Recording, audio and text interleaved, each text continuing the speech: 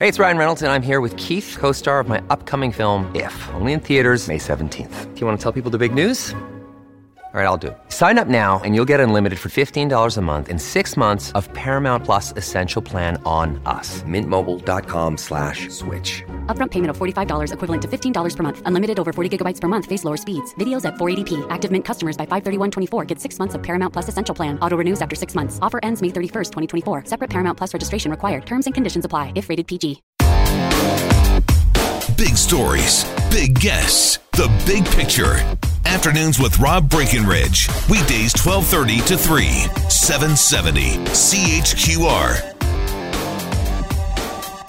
And we talked about this story last year, and I wanted to follow up on it because not only has it worked out really well, but it's just the kind of outside-the-box thinking that most communities don't do. It seems though municipal governments are really set in their ways. When it comes to public transit, there's really only one way to do things. You buy some buses, hire some bus drivers, draw out some bus routes, and make everybody catch the bus. But what if there is a different way? Right? What if you sort of put aside the whole idea of bus routes and bus stops and all of that and say, look, our job here then, if we're providing public transit, is to help people get from point A to point B. And you know what? There are a lot of ways of getting people from point A to point B. So the town of Innisfil, Ontario, and I think this was done out of, to a large extent, financial necessity. This town doesn't have the money to splash out on a bunch of new buses, but they've got an obligation to get people around. So they came up with the really unique idea of reaching out to Uber and trying to find some kind of a partnership with Uber that would provide the means to get people from point A to point B. And that's exactly what they did. And it's been about a year, and it's been a huge success, both in terms of people using it and the amount of money the community's been able to save.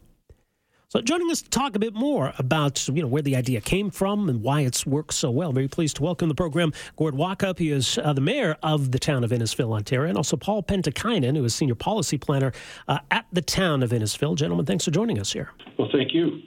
So let me start with you, Mr. Mayor. So where was the town at the outset of this that prompted you to kind of think outside the box and look at different ideas? Well, where we were, we had consultants come in and look at a transit system that could be operated in the area of the town of Innisfil. And the price, when it came back from the planning department with Paul and our head planner, Mr. Tim Kane, was enormous. So council felt very uncomfortable with the plan to move ahead with a proper transit system.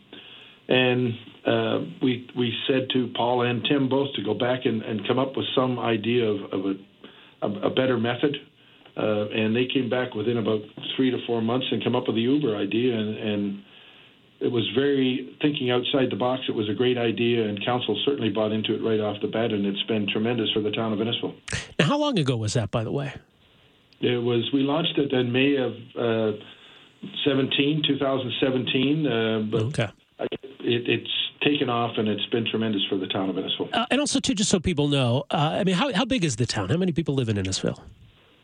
It's 36,000 population, but it's spread out. We're about the landmass of Mississauga, or just a little under the size of the city of Toronto, metropolitan Toronto. So wow, okay. It's quite well. It's spread out.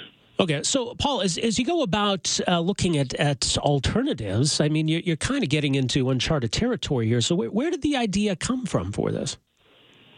Well, it really became what is the best way to have. It was clear to us the bus transit route would have been way too expensive. It was clear to us that we needed to have a demand-based transit solution for the town, just because there was so few people forecast to drive these buses and at a very high price.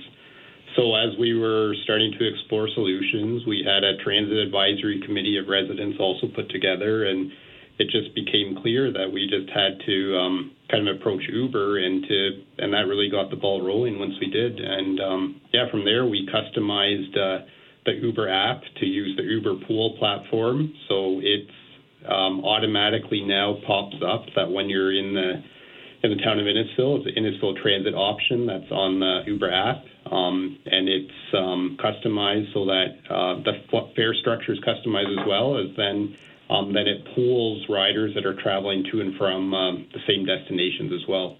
So it's really working great for us. Yeah, I mean, I guess Uber needed to be a participant in this. I mean, if Uber had said no, that probably would have been up against a brick wall at that point. Yeah, no, that's correct. Yeah, no, Uber was a willing partner from the start because, of course, they're looking at new ways to move people in communities as well, and this was just a great fit for them. So explain how it works, right? I mean, I think people get the concept of taking public transit. You need to get to a certain point. This is the route that goes there. You catch the bus at a certain time. So how does this work? So automatically when you're in the community, you go to book your trip. Beside where the UberX option would otherwise be, there's an Innisfil Transit option. So we have a few destinations in the town where it costs $3, $4, or $5 to get to or from. For example, our Town Hall local rec complex area is a $3 flat fare. Then our employment area is $5. A Barrie South GO station, which a lot of commuters use or people also use to get into the City of Barrie bus network. So those are flat fare destinations, but even if you're not going to one of these flat fare destinations, it's a $5 discount off the regular Uber trip for those trips. So we are seeing trips to both the flat fare destinations as well as just the $5 discount as well. Okay. So passengers pay a fare, but there's also some covering of those costs from the town. Yeah, so that's where the town subsidy is put towards. Instead of buying buses and staffing the buses and bus shelters and all those costs, it's just the town pays for a portion of the Uber fee. And yeah, it's very convenient for residents to use. And yeah, we've shown the numbers increase from about an average of 3,000 trips per month over the summer shortly after we launched to the winter months. It was approaching 6,000 trips per month. Wow. So it's very, very successful. And, well, it seems to be people are certainly using it. So in terms of cost savings then, what have you seen? Well, the costs were just under $150,000 for 2017. In terms of cost savings, so the average subsidy per passenger was just over $5, whereas the bus route and the feasibility study was estimating it could be upwards of $30 per passenger. And we also did some estimating that what the comparable level of coverage that we now have using this service would be using a bus network. And those costs were quickly approaching millions of dollars and even up to $8 million for a comparable level of bus coverage in the town as we currently have. So, Gordon, you mentioned that the town council has been very pleased with how this has all worked out. So is this being made permanent now? It is, yes, and it's something that we will keep going for some time, I hope, because as Paul explained, it's certainly a lot cheaper than operating a bus and hiring drivers. It also employs people here because people that want to get involved and they have day jobs or afternoon jobs and they want to make some extra money, they can sign up with Uber and go through all the qualifications that Uber requires them to do, and then they can work whatever hours they want to do, or if they want to work on a weekend, or if they want to work a certain night of the week, they can go out and do it. So some of the people that are in the town here are certainly happy because they can make some extra money. Yeah. Now, it may not be a fit for every community across the country, but has there been interest from other towns, from other municipalities to find out how it's working for you guys? Are other communities considering this? I would say yes. I mean, we get calls from across Canada, right from the BC out to Newfoundland, because of what the idea that Paul and Tim came up with, and I'll let Paul talk a bit more about it. Yeah, places of all sizes, actually, from throughout Canada, throughout the United States. They've been asking us how it's been going because even bigger cities, they see this as a potential way to start to maybe take some of the underutilized bus routes, replace those with a more cost-effective means, and then also smaller cities and towns, such as what position we were in without any type of transit service, they're looking this as a potential solution as well to start up a public transit service in their communities. Yeah, well, that's quite fascinating. Gordon, Paul, we'll leave it there. Thank you both for making some time for us here today. Really appreciate this. No, thank you very much. Thank you. Well, there you go. Good folks in Innisfil, Ontario. That's Mayor Gord Walkup and Paul Pentikainen, who's the senior policy planner with the town. So talking a bit about how they came up with this, how it's worked out. It's worked out pretty well. So this is a town that's 36,000 or so population. It is fairly spread out for a city that size. This is the kind of thing where you say, well, maybe in that unique circumstance, that kind of thing would work there, but not anywhere else. I guess the question is, well, why not? Why not? I mean, you look at air travel, for example.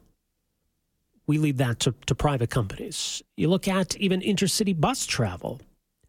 We leave that to private companies. Why are we so locked into the notion that only a public transit agency can provide that transit within the city? I mean, obviously, still you have the option of taxis and Uber in a city like Calgary. But when it comes to public transit and what we look to for municipal governments to provide, why wouldn't that option be there to fill some of that gap with a private company, private transit, and to partner with a private company? And I think for smaller municipalities with limited resources, they're looking for creative ways to move people around.